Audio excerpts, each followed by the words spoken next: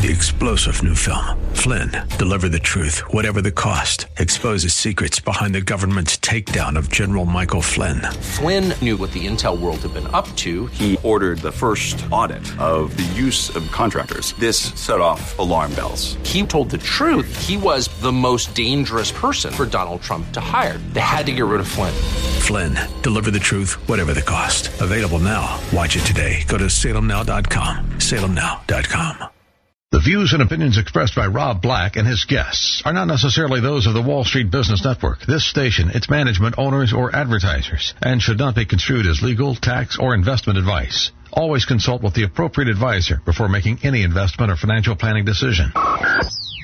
Insightful, informative, irreverent. We're ready. The Wall Street Business Network presents Rob Black and Your Money, your source for breaking news, market updates, and successful investment strategies for the 21st century. Sounds like a great program. Getting you to retirement in today's market. So let's get on with the show. Taxes, family finances, insurance, the economy, technology, media, and entertainment. Rob is talking about it with you at 800-516-1220. So call in, we'll chat and have some fun. Now, to start your day with the latest news and market commentary, here's Rob Black on the Wall Street Business Network.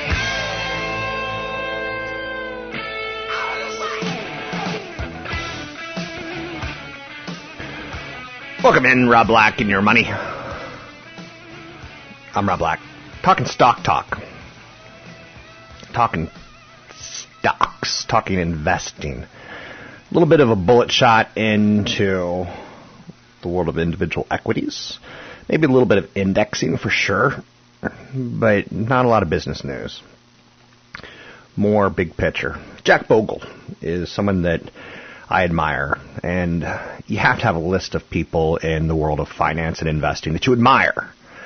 One of them for me is Jack Bogle, Warren Buffett, Bill Gates, Steve Jobs, Mark Benioff. You can, create a list, locally, Hennessy from the Hennessy funds, O'Shaughnessy, anything that he's written I've liked. As far as, baseball cards, those would be the people who I would collect.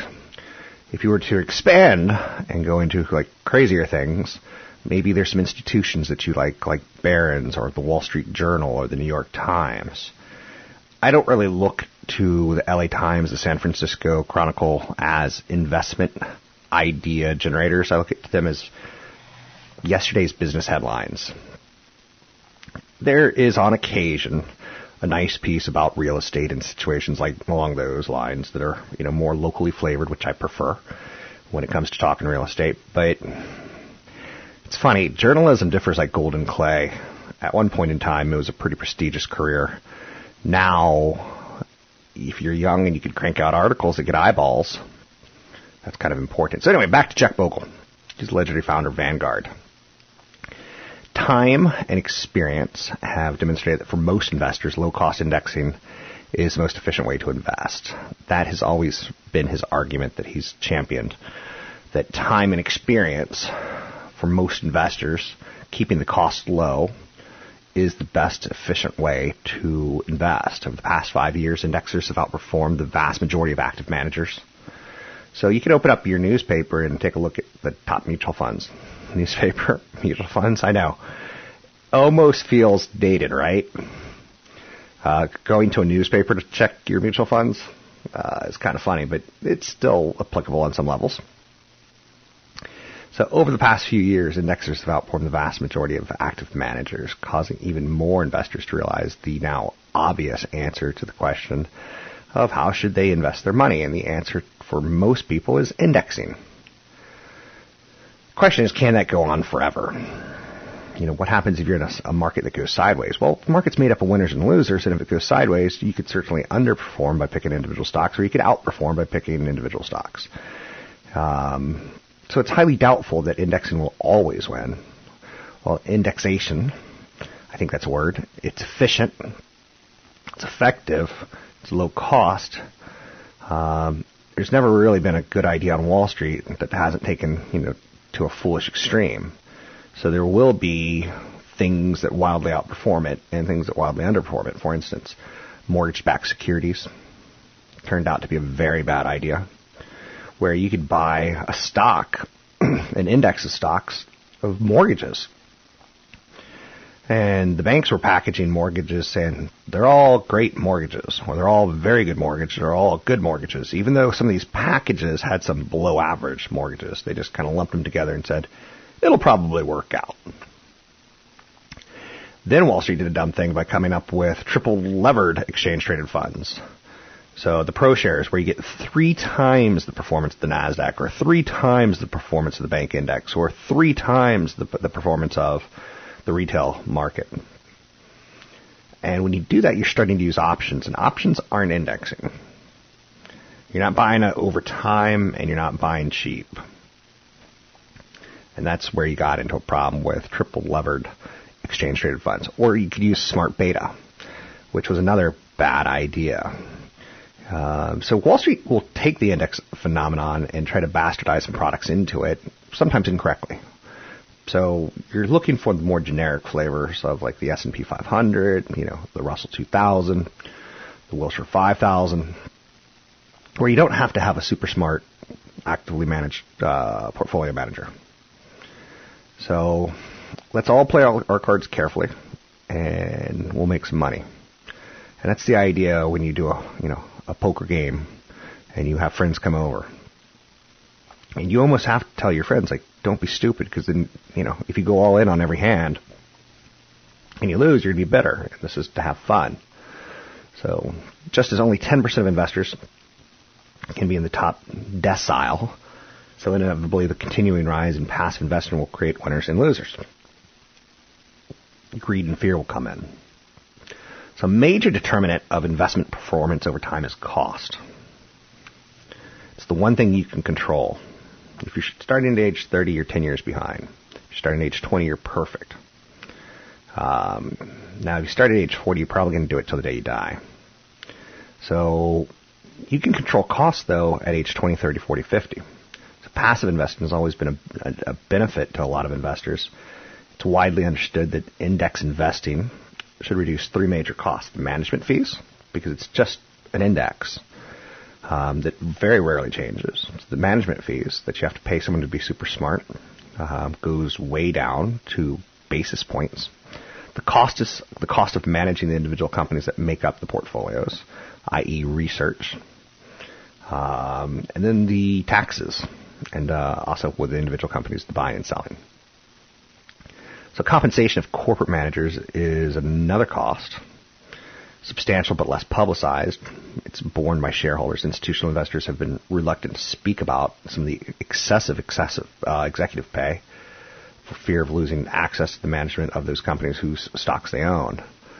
So that's worthy of note that, the compensation of corporate managers.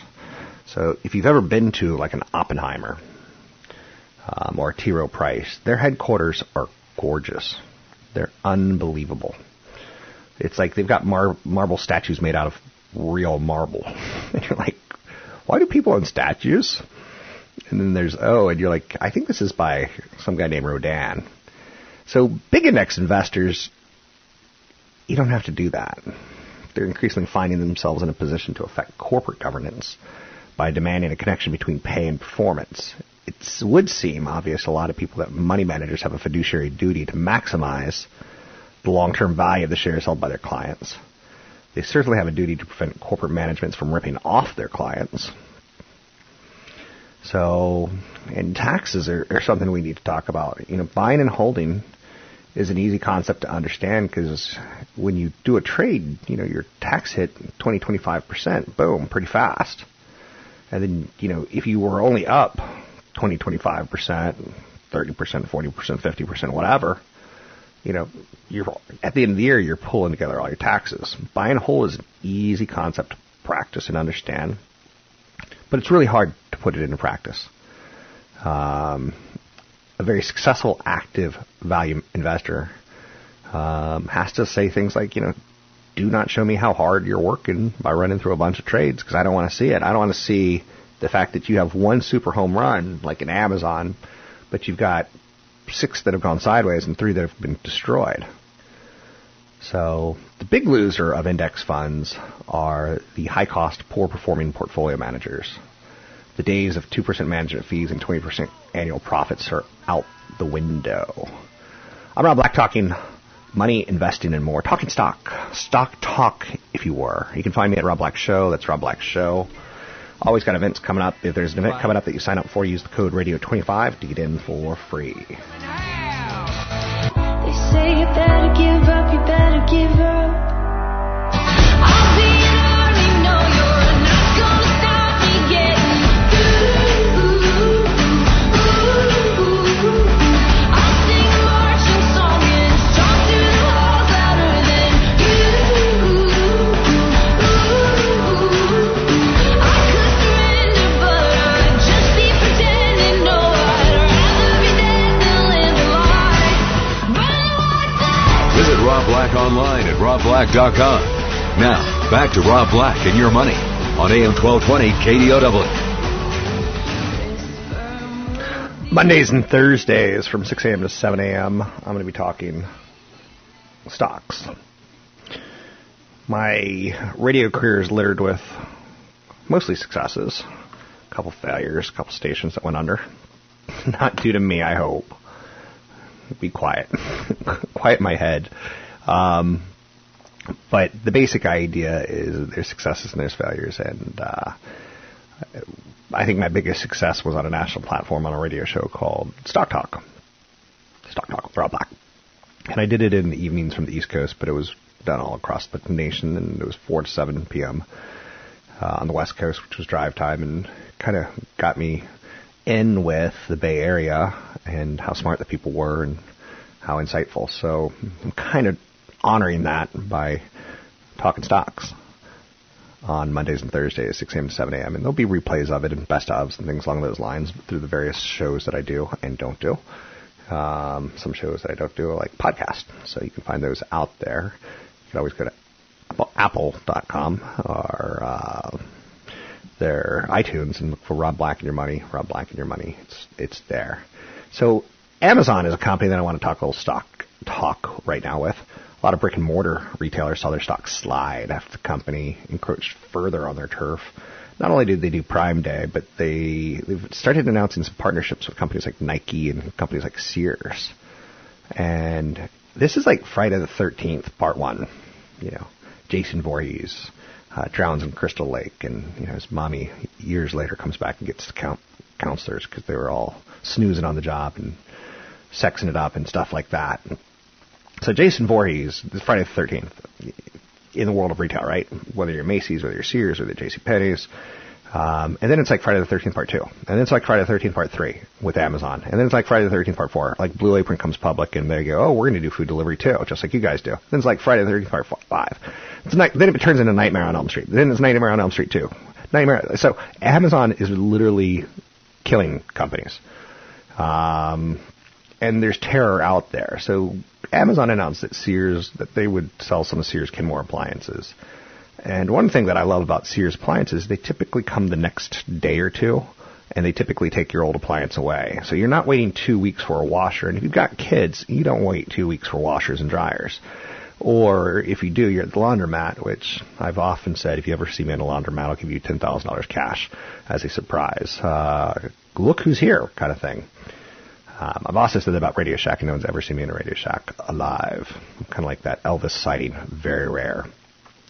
So we've seen the movie before. We know the bad guys, that some dame in distress is going to win. But the brick and mortar companies like Macy's and Kohl's, they're the first victim of online shopping for a lot of people. Now, retailers who once were thought of as immune, like O'Reilly Automotive and Advanced Auto Parts, the Pep Boys, they're getting attacked. You can get a headlight online, and it'll come the same day. Or you can go to the store and get it, stand in line, try to use their catalog. Like, same thing, right? So when Amazon bought Whole Foods, people are like, well, maybe we'll get a little more groceries delivered. And companies like Costco are seemingly immune. What we're learning is a lot of people who have a Costco membership also have an Amazon Prime membership. So nothing's really Amazon proof, it feels, because a couple of years ago we said that some of these companies were Amazon proof, but they're turning out not to be. The outside moves in appliance retailers, you saw companies like Best Buy just get dumped on. And, Best Buy and Home Depot and Lowe's, that's where a lot of people buy their refrigerators and the washers and dryers. It isn't that concerns are unwarranted, but JP Morgan analyst Michael Rehal noted that internet transactions account for about 12% to 13% of the U.S. appliance purchases. And it's growing. At least 30% of the transactions in the United States, the UK, and China. So when you look at the whole, you see appliances are fairly, not small at 13%, but when you look at the more developed countries, you're saying, whoa. So there's a lot of room for online appliance sales to grow. And grow they will, and Amazon will be a winner. Over time, just 1 to 2 years, it's expected the online retailer Amazon could very well become a major significant seller of appliances. So everyone seems to be in the sights. Sears will continue to handle the delivery and servicing of Kenmore appliances, which I like. I hate saying that because I always feel that in Sears you'd go in their stores and it was like a football field, and you're like, I just need the world's tiniest screwdriver. For whatever reason, you've got something that, maybe a clock or something that fell apart, and like you need the world's tiny, and you're in Sears and you're like, hello, is anyone here? And you're like, I could put everything in my pocket and walk out of the store and no one would know. And like all these thoughts go to your head, like, I wonder if like they're all being held at gunpoint and back, and you're like, nobody would know. So being Amazon now is turning into a term, right? But you also can learn how to play with them. So like I said, Sears is starting to learn, hey, we don't need those big physical stores. We just want to sell the appliances and service them. And the more appliances they serve, the better prices they get from their distributors and their dealers, things along those lines. So Amazon doesn't mean customers are going to want, a brand new brand. People kind of like the Kenmore brand. Although there's some conspiracy theorists out there that say, like, washers and dryers are being built cheaper because they're being built overseas, so they're breaking sooner, and it benefits the industry. And like, whoa, I don't know if I believe in every conspiracy theory out there, but Kenmore appliances aren't sold at Home Depot, Lowe's, or Best Buy, so the most likely victim of the Sears-Amazon hookup could very well be Sears. Because sometimes you would go into a Sears store and buy a washer or dryer, and you'd go, hey, look, a hammock. Now, you have no need or no desire or no want for a hammock, but suddenly you're like, hey, look, a hammock. And you kind of buy into that. So the drops in Best Buy, Home Depot, and Lowe's, when it was announced that Amazon had a deal with Sears to sell Kenmore washers and dryers, they tumbled 4%, 5%, 6%.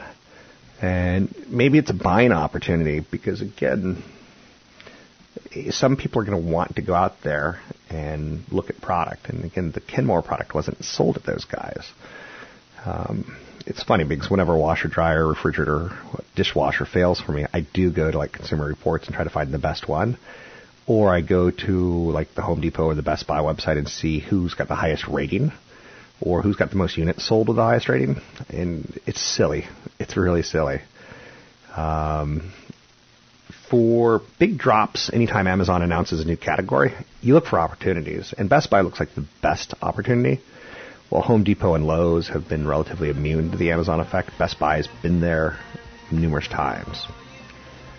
Now, I like Home Depot for the long-term patient investor based on the housing market in the United States and based on what the product they have and how there's always people there, especially on weekends. Best Buy's ability to compete with Amazon has been recognized by the market. And sometimes you see them winning and having a good year. Something to think about. Who are the winners and losers when you get Amazon? I'm Rob Black, talking stock.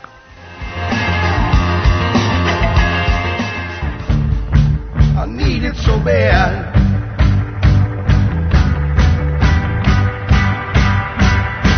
I needed to try. Needed to fall.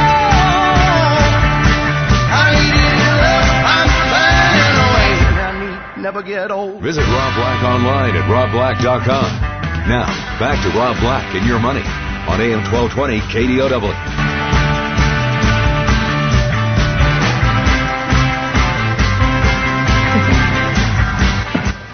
I'm getting ready to go on a vacation, kind of an end of summer thing. And it's funny because one of the things I kind of try to tune up before I do, try to get in a little bit better shape, you know. I think nobody wants to see my puffy white belly. Try to get the finances in order to make sure that I have a budget that I don't super over exceed. But the credit card perks that I want to pack for my trip are also pretty important. In my head, and I hope in your head, I have the Chase Sapphire Preferred Card, and it gives awesome, double or triple points, depending on if you're using the expensive one that's $450, but they give you $300 of credit, travel credit a year. So it's $150, and they're giving you triple points. And they also give you 20 to 30% off a car rental. And you're like, whoa, that's nice.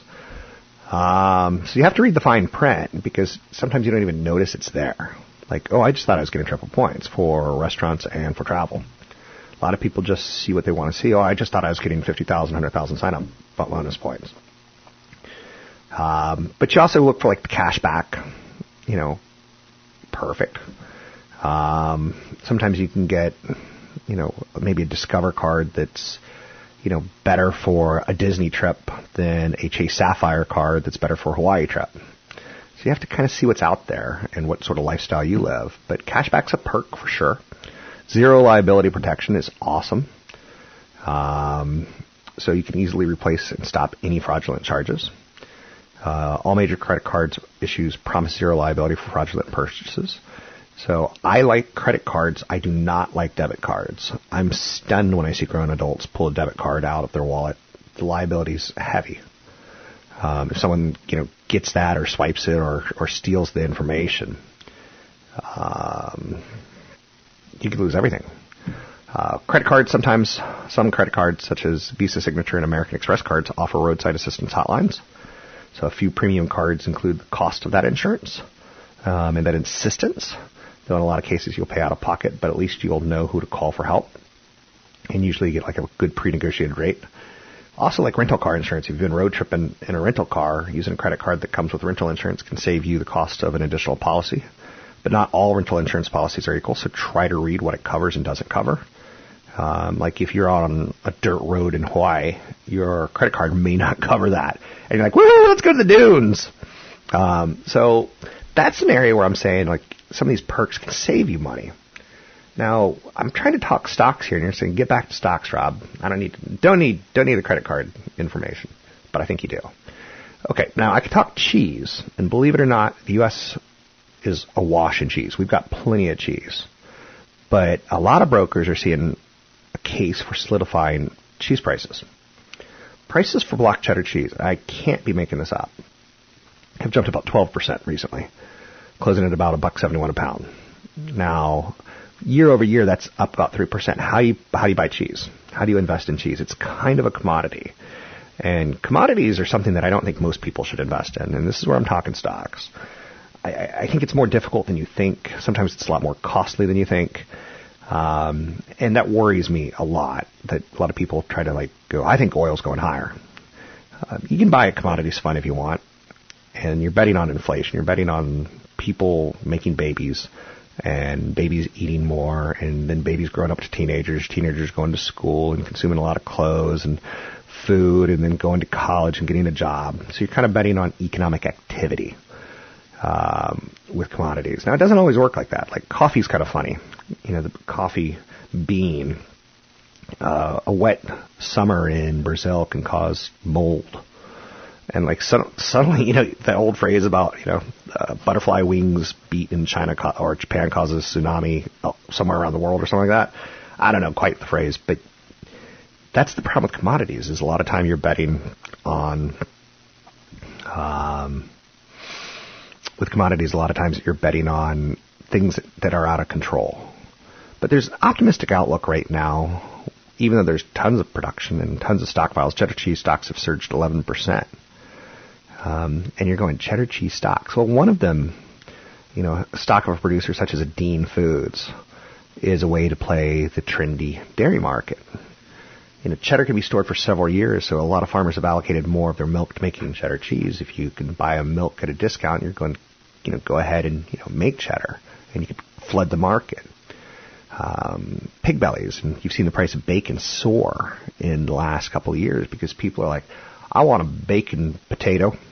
And you're like, what's that? It's a potato wrapped in bacon. I want a bacon filet. What's that? Well, it's a filet wrapped in bacon. I want a bacon milkshake. I want bacon perfume. There's bacon perfume out there. I don't even want to think about what occasion marks a moment where you want to put bacon perfume on. But, back to cheddar. A relatively low price for U.S. cheddar has attracted overseas buyers.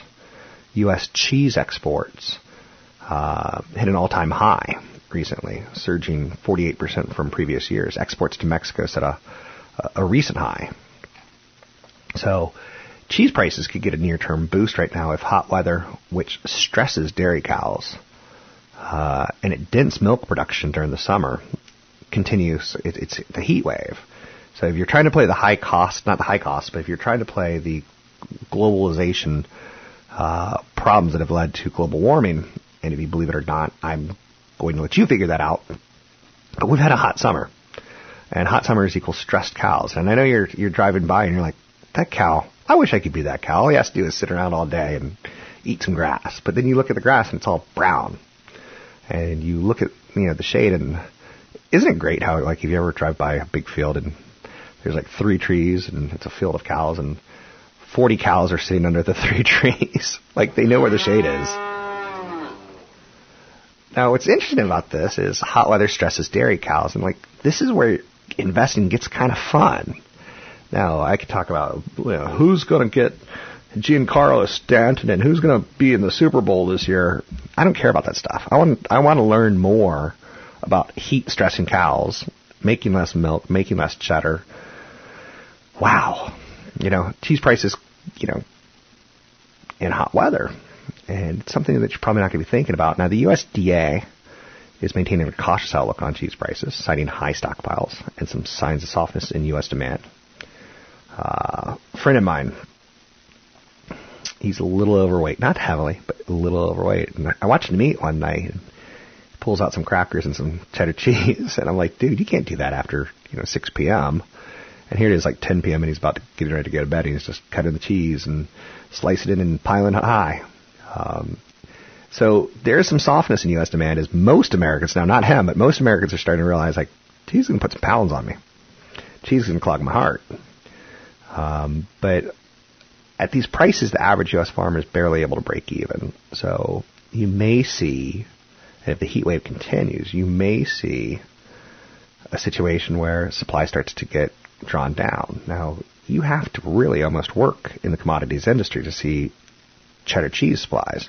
And that's why I think most people shouldn't be buying commodities, because you have to pay attention to the oil stock reports. Now, those are easy enough to follow on CNBC and Bloomberg because they go out of their way. But when was the last time you heard a report about cheddar cheese supplies? Probably right now, and before that, it's been a long time, if you ever even noticed it, because it's not something they're going to cover on big media. So depressed prices lead a lot of farmers to shut down or pare production. It's interesting when there's something like mad cow disease and farmers have to slaughter their cows. What happens to the price of meat? Initially, it drops because there's suddenly a lot of dead cows on the market, more than usual. But the following years, when these cows and these, bulls were mating and having babies, well, they've all been slaughtered. Not all, but they've been slaughtered to the point that farmers have thinner, volumes. And that's when prices started going higher. So sometimes it's like mad cow's going to drive meat prices higher. Mad cow drives meat prices lower. Same thing with the bird flu. So, just something to think about. And again, if it were a prolonged disastrous scenario like that, it would be bad. And we kind of all can agree on that. So, 800-516-1220. You can always email me, Rob at robblackshow.com. Chad Burton from New Focus Financial does a show on Tuesdays and Thursdays called New Focus on Wealth here on AM 1220 KDOW.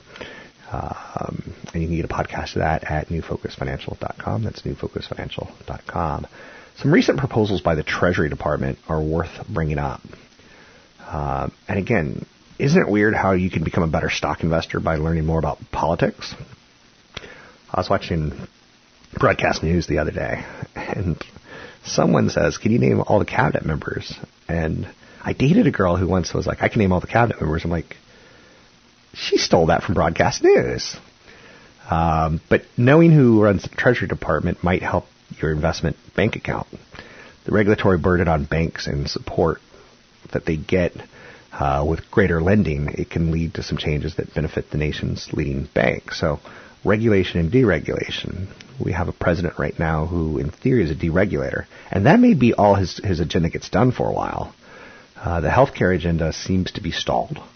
The tax agenda was supposed to come after the healthcare agenda because the healthcare agenda was going to create some tax cuts to help pay for the tax cuts. I know, right? It's kind of complicated. But I'll talk a little bit more about regulations and who some of the winners are going to be and how much in percentile their profits may be able to jump. Stick around. More show to follow. I'm Rob Black. Coming near me, you will leave now, don't go. Don't leave now.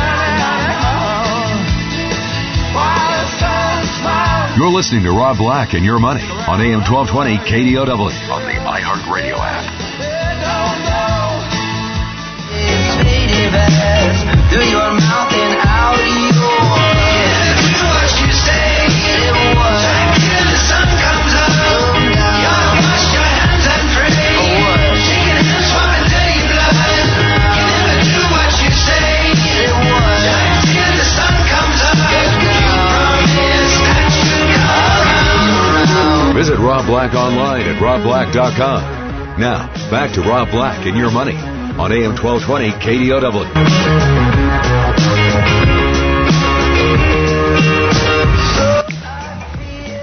So let's talk a little deregulation, and I kind of want to flesh this out with you, because when you talk stocks, sometimes you talk sectors, in this case the financial sector, but sometimes it's not just the company themselves. Like, I know Goldman Sachs is getting a lot of flack right now from Wall Street Research on some of the trading volumes, and that makes total sense.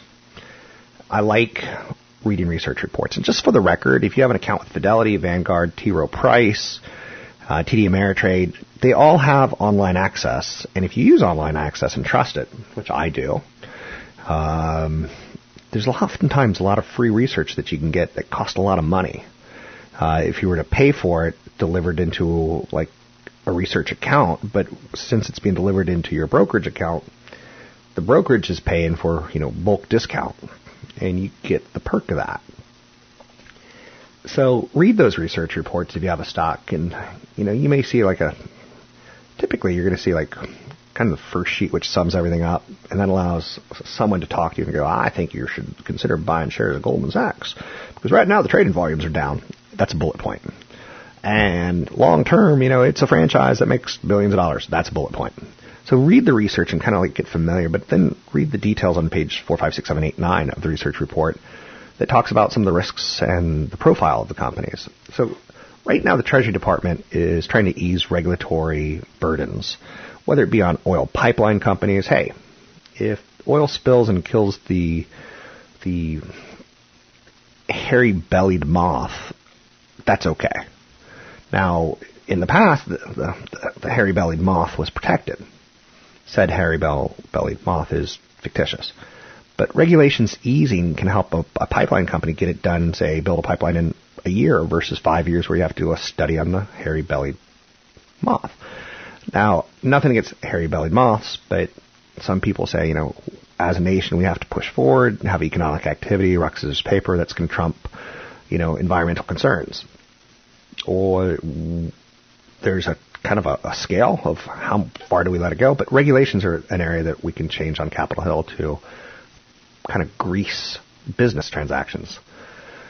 So the good news for investors right now is big banks, including Morgan Stanley, JP Morgan Chase, Goldman Sachs, State Street, and Bank of New York, could get a cumulative earnings boost of about 30% if a series of regulatory relief actions take place.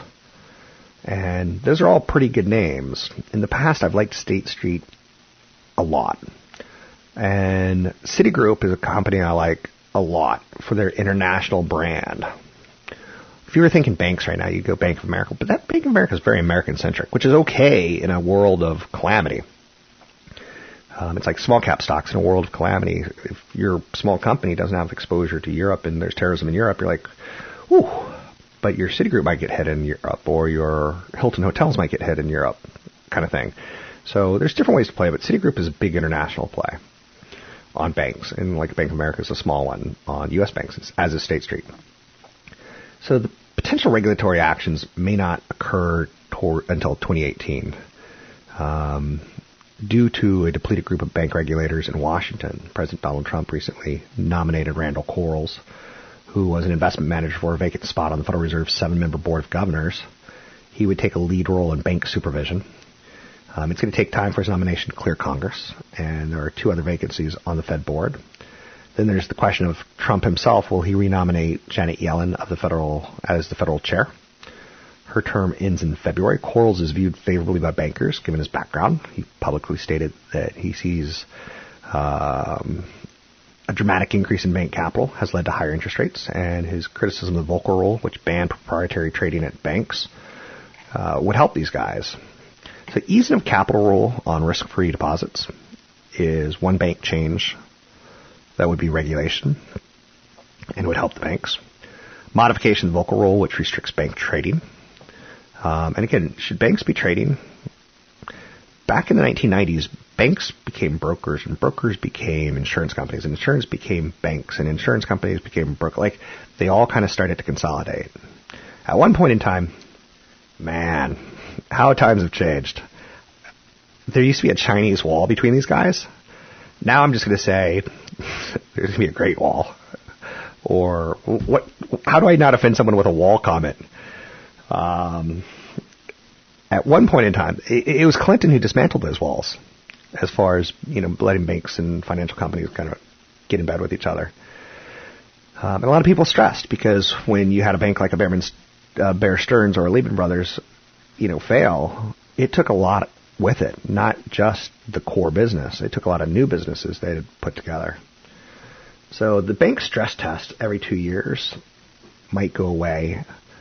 It might become every 2 years or every 3 years or every 4 years versus every year. And if you allow banks to reduce excess capital in line with foreign banks, it would, again, potentially return a lot of money to the banks. So State Street, which has about 40% of its deposits tied up into the easing of capital burden on banks taking institutional deposits that are held in risk-free treasuries or at the Federal Reserve, they would be a big winner, as would Bank of New York. Different banks would have different plays here, as their exposure to different regulations. Banks with a large trading operation, for instance, J.P. Morgan and Goldman Sachs, they spend heavily to meet compliance rules. And the Treasury proposes right now to simplify the definition of proprietary trading and allow greater flexibility in market making and hedging. The idea there is to improve market liquidity, get more trades going, and that ultimately the volume kind of figures out winners and losers more efficiently than someone sitting behind a desk who writes an article. Market making may become more important as the Federal Reserve starts to unwind its $4.5 trillion bond portfolio throughout this year, and into 2018 and beyond. So it's going to take some time, but there's going to be some regulatory hurdles that are removed. It's widely expected. Now, again, with the Trump administration, a lot of people are, looking, how much hair does this Russia investigation have on it, and does it lead to charges or others issues? Anyway, deregulation is going to help the big banks.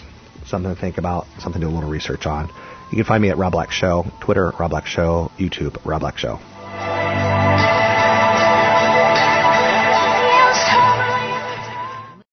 Three-star General Michael J. Flynn, head of the Pentagon Intelligence Agency, knew all the government's dirty secrets. He was one of the most respected generals in the military. Flynn knew what the intel world had been up to. He understood its funding. He ordered the first audit of the use of contractors. This set off alarm bells.